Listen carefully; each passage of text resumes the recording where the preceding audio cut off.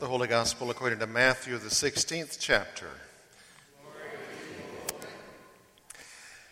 From that time on, after Peter confessed that Jesus was the Messiah, Jesus began to show his elders that he must go to Jerusalem and undergo great suffering at the hands of the elders and chief priests and scribes, and be killed, and on the third day be raised. And Peter took him aside and began to rebuke him, saying, God forbid it, Lord, this must never happen to you. But he turned and said to Peter, Get behind me, Satan. You are a stumbling block, for you are setting your mind not on divine things, but on human things. Then Jesus told his disciples, If any want to become my followers, let them deny themselves and take up their cross and follow me. For those who want to save their life will lose it, and those who lose their life for my sake will find it. For what will it profit them if they gain the whole world but forfeit their life? Or what will they give in return for their life? For the Son of Man is to come with his angels in the glory of his Father, and then he will repay everyone for what has been done. Truly I tell you, there are some standing here who will not taste death before they see the Son of Man coming in his kingdom. The word of the Lord. Thanks be to God.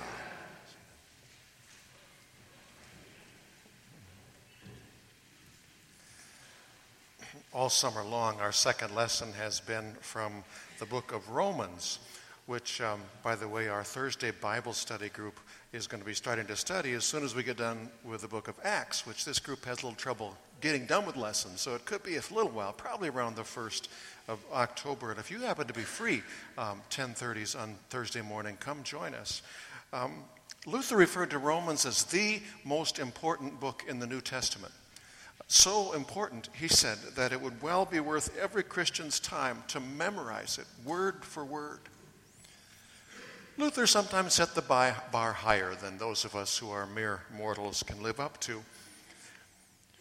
The Christian faith, of course, which Luther thought was summarized in Romans better than anywhere, the Christian faith is not the only faith or religion in the world, of course. There are plenty of others as well, and there are plenty of good things that are good in them, at least in some of them.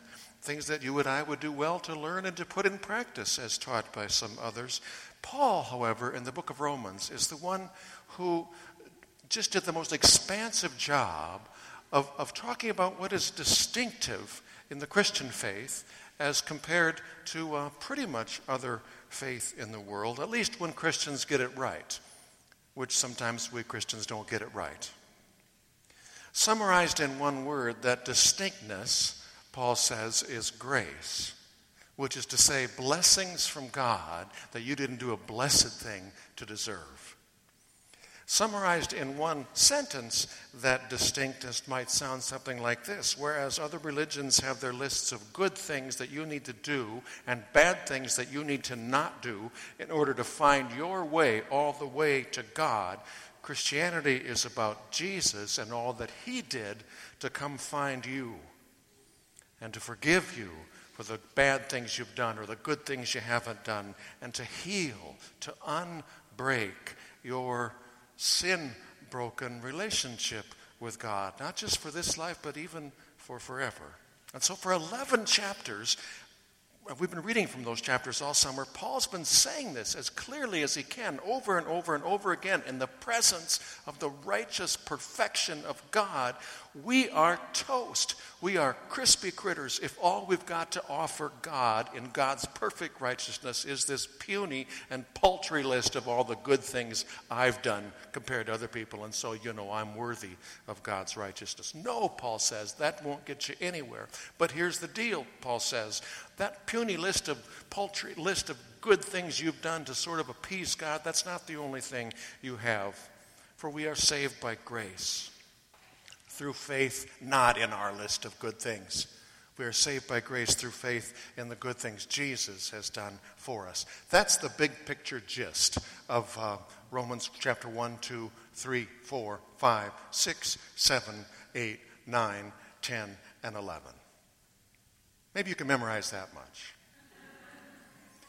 But now starting in Romans 12, starting last week, which Pastor Sarah touched on, and continuing this week, Paul, who has all this time been just taking grace-filled pains to say that we're not saved by what we do, suddenly, boldly starts talking about things for us to do. In Romans 12, he makes this really quite sudden shift from belief to behavior. As he writes, I appeal to you, therefore, brothers and sisters, by the mercies of God, to present your bodies as a living sacrifice, holy and acceptable to God, which is your spiritual worship. Do not be conformed to this world, but be transformed by the renewing of your minds. What Paul's doing here in Romans 12 is what some who claim to know that we are gathered by grace never get around to doing, and that is to say, well, of course we're saved by grace, but there's graceful work to be done, people. So step to the plate, because some of that work that needs to be done is yours to do. In the sin-broken mess of this world, Paul says, don't just be one more piece of the messiness. Don't be conformed by the ways of the world. Be transformed, he says, into who you truly are. For you, as declared once again today in the waters of a baptism, you are a child of God. What Paul's saying here in Romans 12, in other words, after 11 chapters of grace, 11 chapters of it's all about what God does to save us, not what we do to save ourselves. What Paul is doing after all of that here in chapter 12 is asking us, challenging us, exhorting us to be more than just these saved by grace people who are on our way to heaven someday. He's challenging us to be committed people who live in the direction of the grace-filled desires of heaven. Starting right here and now today.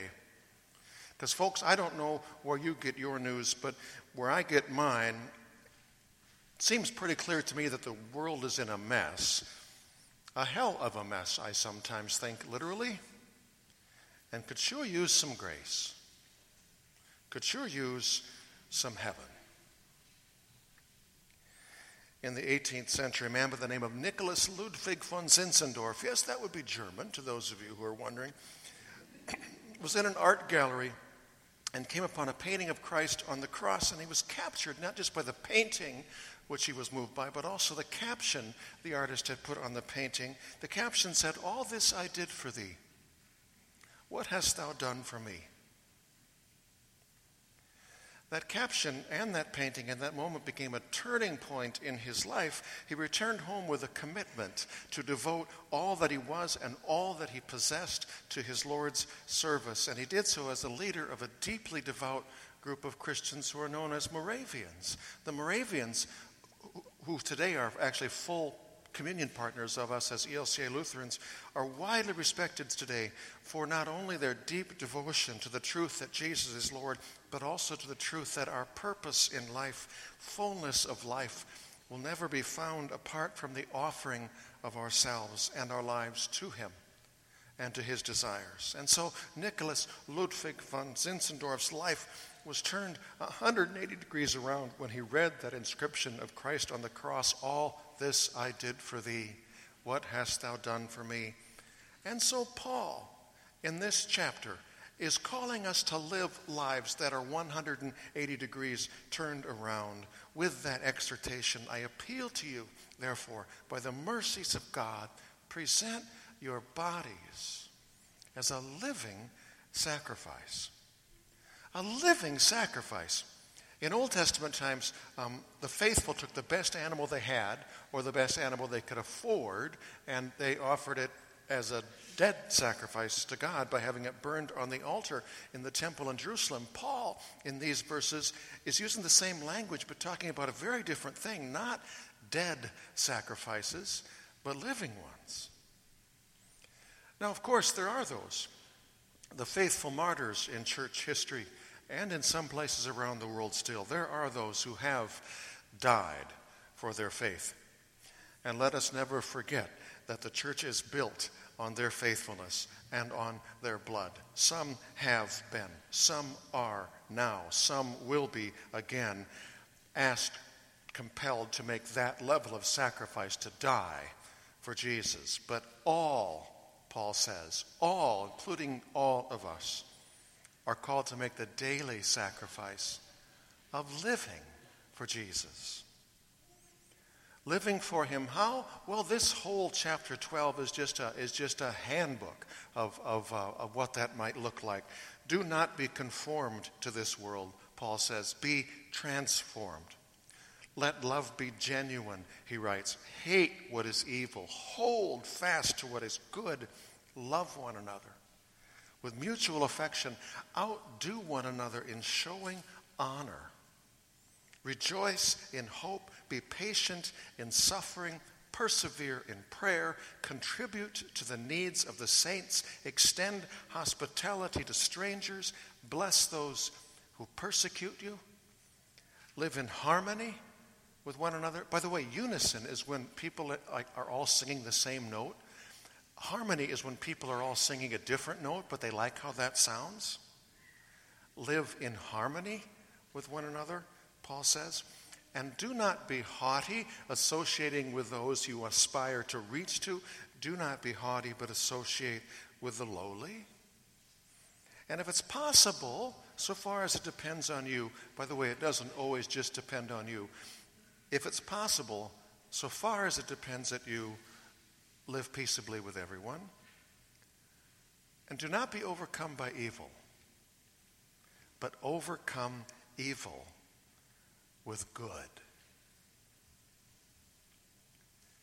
In case you didn't notice, this is a way different how-to book than most of the volumes the world publishes and tells you to live by, because the world's volumes, by and large, tell you to overcome others with power and intimidation and revenge and force. Paul's handbook says to reach out to others in love and mercy and forgiveness, overcoming not others, but overcoming evil by doing, and then doing again, and then doing again, and then doing again, though you know what, it's not even your turn, but still doing again what is good. By the way, speaking of good things in other religions too, the Prophet Muhammad said to overcome evil with good is good. To resist evil with evil is evil. Some Muslims, of course, like some Christians, don't follow some of the best and wisest teachings their teachers taught, but instead do conform to the foolish ways, which are in fact not wise, but rather the vengefully destructive and ultimately self-destructive foolish ways of this sin-first, me-first world. Paul's Romans 12 book, how-to book, is different than this world's eye for an eye, in-your-face wisdom. It's different because different is what Paul is calling us to be. The world needs some different. And Paul's calling us to be it, to be different from the world, and it's lost in the night set of values because you are more like Jesus and the light in the night things that he values. And in doing that, Paul says, we are at last genuinely and spiritually worshiping. Now, this is a fascinating statement, I think. In the Old Testament, presenting an animal dead was a part of worship. Paul says here that presenting your body as a living sacrifice, offering yourself to God and to God's purposes on earth, is a part of worship too, because real worship, genuine worship, is more than what we do as we gather here to praise God for this hour on Sunday. Real worship, genuine worship, what Paul calls spiritual worship, includes what we do when we leave here, living the grace and love of God. Which is what this whole God's Work Our Hands Day next Sunday is about. Not just to be the only time that ever happens, but to remind us that this is the deal. That as we and other churches throughout the ELCA gather to do these, get your hands a little dirty, doing things for others, service events, these are not things we do after worship. though that's how it looks like on the timeline. These get your hands dirty, doing things for others, service events are a way that we continue to worship. As we move from here, singing hymns of praise with our voices, we move from here to sing hymns of praise to God by doing acts of loving service to others in God's name. I appeal to you, therefore, brothers and sisters, Paul says, to present yourselves as a living sacrifice to God, and this is your spiritual worship. Because God isn't interested in truly spiritual worship without the offering of that offering. There's no such thing as truly spiritual worship without the offering of that offering, Paul seems to be saying. I cannot, with any integrity, say I believe in Jesus Christ as my Lord and Savior on Sunday, while then insisting that I'm the one who's going to have it on my way on Monday. To present your body as a living sacrifice, to say that on Sunday and then Monday and Tuesday and Wednesday and Thursday and Friday and Saturday, it's to say, Lord Jesus, I want you to have your way. Have things your way. Starting, here's a good place. Start with me. Don't start with him. Start with me. Catherine Marshall, the spouse of a well-known preacher, Peter Marshall, but very well-known in her own right at the time, wrote with her that her daily devotions one time took her to these chapters in Romans, where a little later Paul continues in this how-to handbook by telling us to not be judgmental and critical of others. And she says she has one of these Bible reading times, and for those of you who are engaged in the Bible regularly, you know there are those times where it's just like this one word or verse just kind of jumps off the page, and it's like, this is what I'm supposed to hear today. She had that sense that this part about not being critical and judgmental of others was jumping out at her, and in fact was something, she had this strong sense that this was something she was supposed to work on.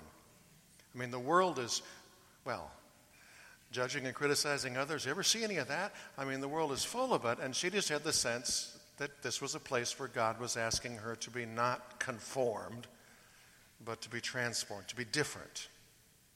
So she prayed to ask God to help her not be judgmental and critical of others all day.